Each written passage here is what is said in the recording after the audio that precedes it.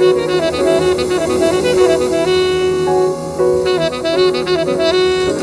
right, on today's show, we want to talk about financial independence, retire early, other known as FIRE.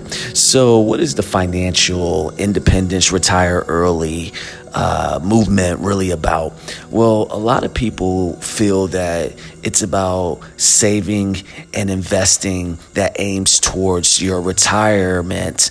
And they're looking at your traditional budget and retirement plan and how you would actually make it extend long enough to live off of. So when you're looking at the financial independence, retirement early, it's really a financial movement about being frugal and saving and investing. That's the gist of it, or the basic, definition of it.